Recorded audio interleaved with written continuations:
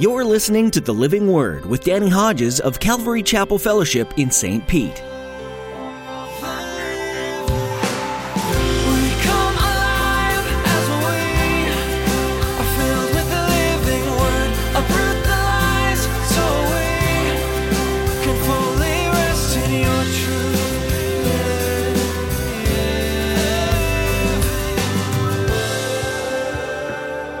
He talks about us as a house, and as a house, we are the materials for the building. As a priesthood, royal, kingly priesthood. What do priests do? Well, you go back to the Old Testament, and three things the priests did. They offered sacrifices. We offer spiritual sacrifices. They blessed the people, and God wants us to bless the people. And they were to carry the ark, which represented the power and the presence of God. And so we carry the Holy Spirit, the presence and the power of God. So we're a house, we're a priesthood, we're a people.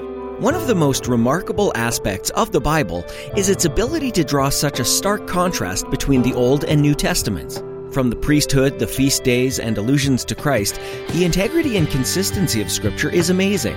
In today's message, Pastor Danny will teach you about the similarities between the priests of the Old Covenant and the believer today. In his study, you'll learn about the parallels of prayer to sacrifice, the ark and our bodies, and being chosen as God's people. Now here's Pastor Danny in the book of 1 Peter chapter 2 with today's edition of The Living Word. 1 Peter 2, verse 13. Now, I'm going to back up to bridge where we're headed because I think it'll be helpful.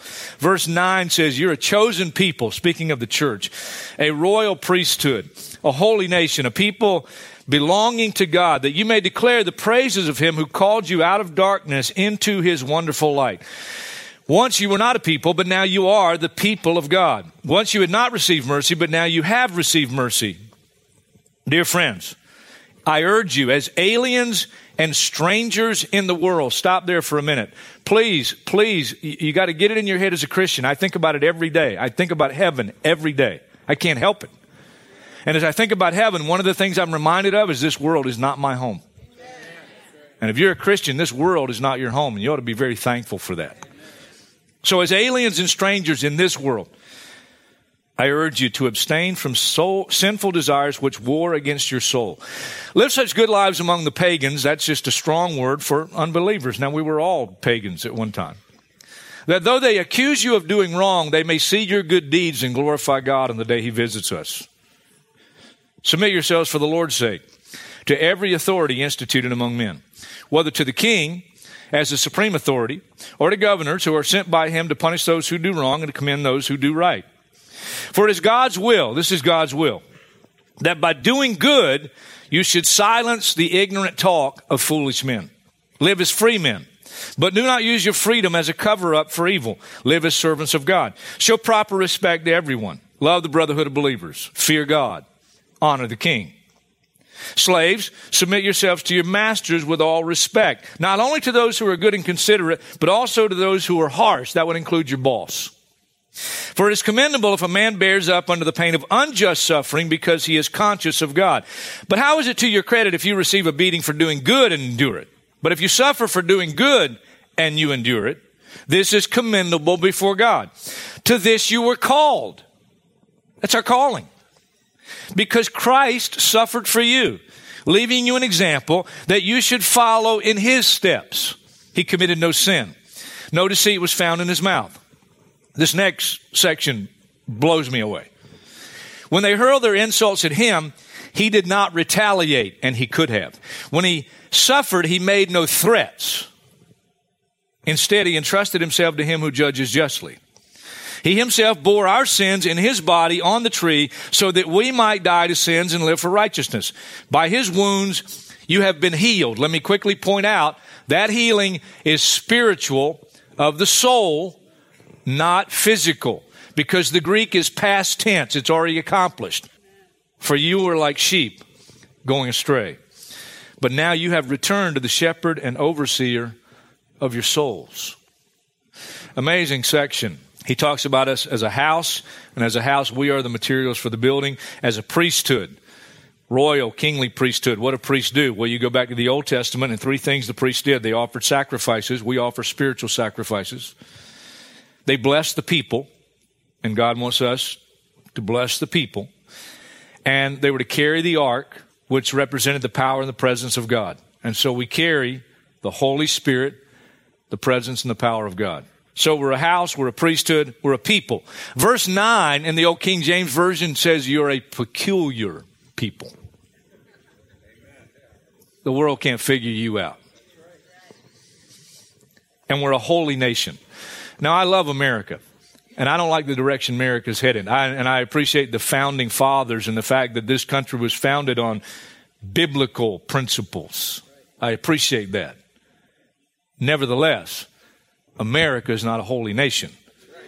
We are a holy nation. That's what God said. We're a holy nation. Now, with all those things, He tells us that, and then He tells us our mission. That was verses 11 and 12. And you can just summarize verses 11 and 12 this way. A lifestyle that's unique, Christian. At least it's supposed to be. And deeds that are good deeds that speak of who we are as a house, a priesthood, a people, and a nation. You could summarize it very simply by saying we're to be witnesses in the world. That's what God's called us to.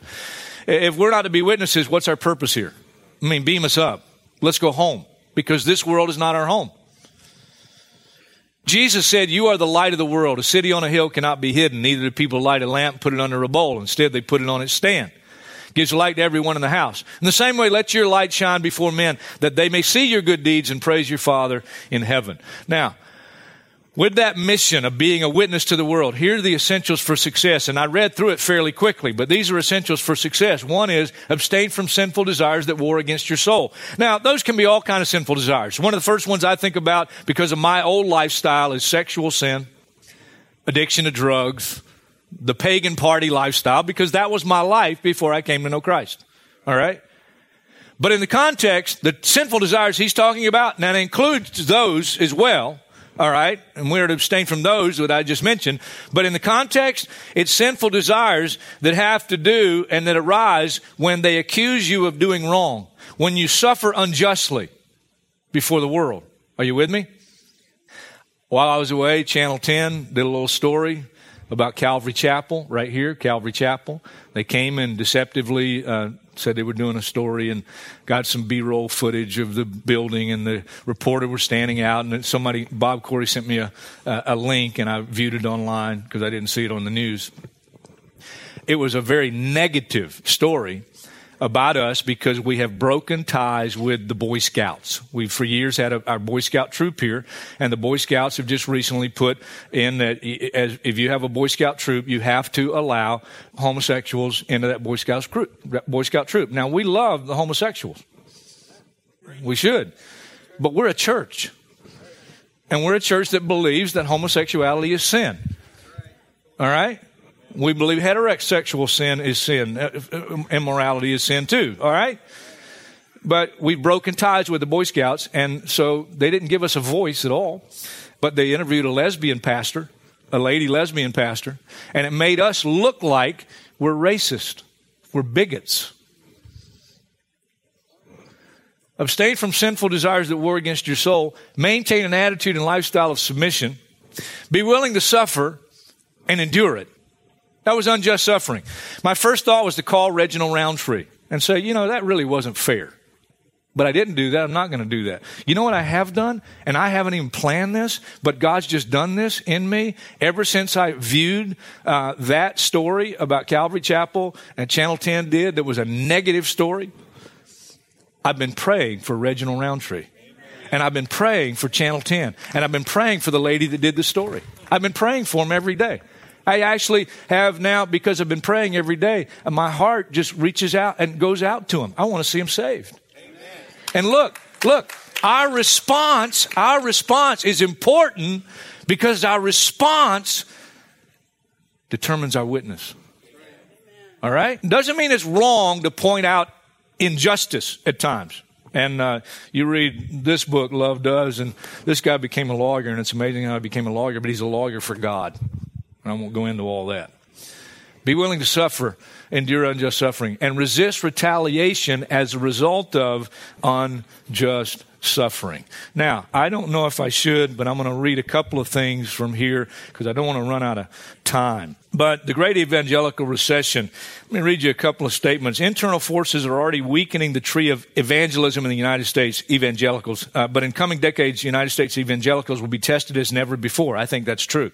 By the ripping and tearing of external cultural change, a force more violent than many of us expect. Now, evangelicals, we have to define, unfortunately, what an evangelical is today, because some evangelicals aren't evangelicals in the historical sense. An evangelical, very simply, is someone who believes that Jesus is the only way to salvation, and this book is inspired, infallible, and inerrant. That's the short summary statement definition of an evangelical. Now, Billy Graham recently wrote in the foreword of his updated book, Storm Warning, now at 91 years old, I believe the storm clouds are darker than they have ever been. The world has changed dramatically. I think that's absolutely true.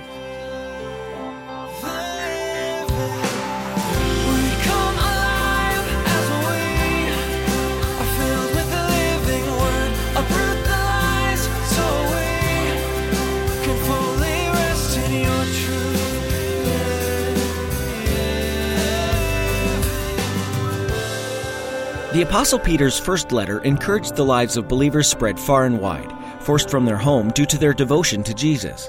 Today, though you may not be facing the same kind of persecution, there will be people that oppose your message of hope.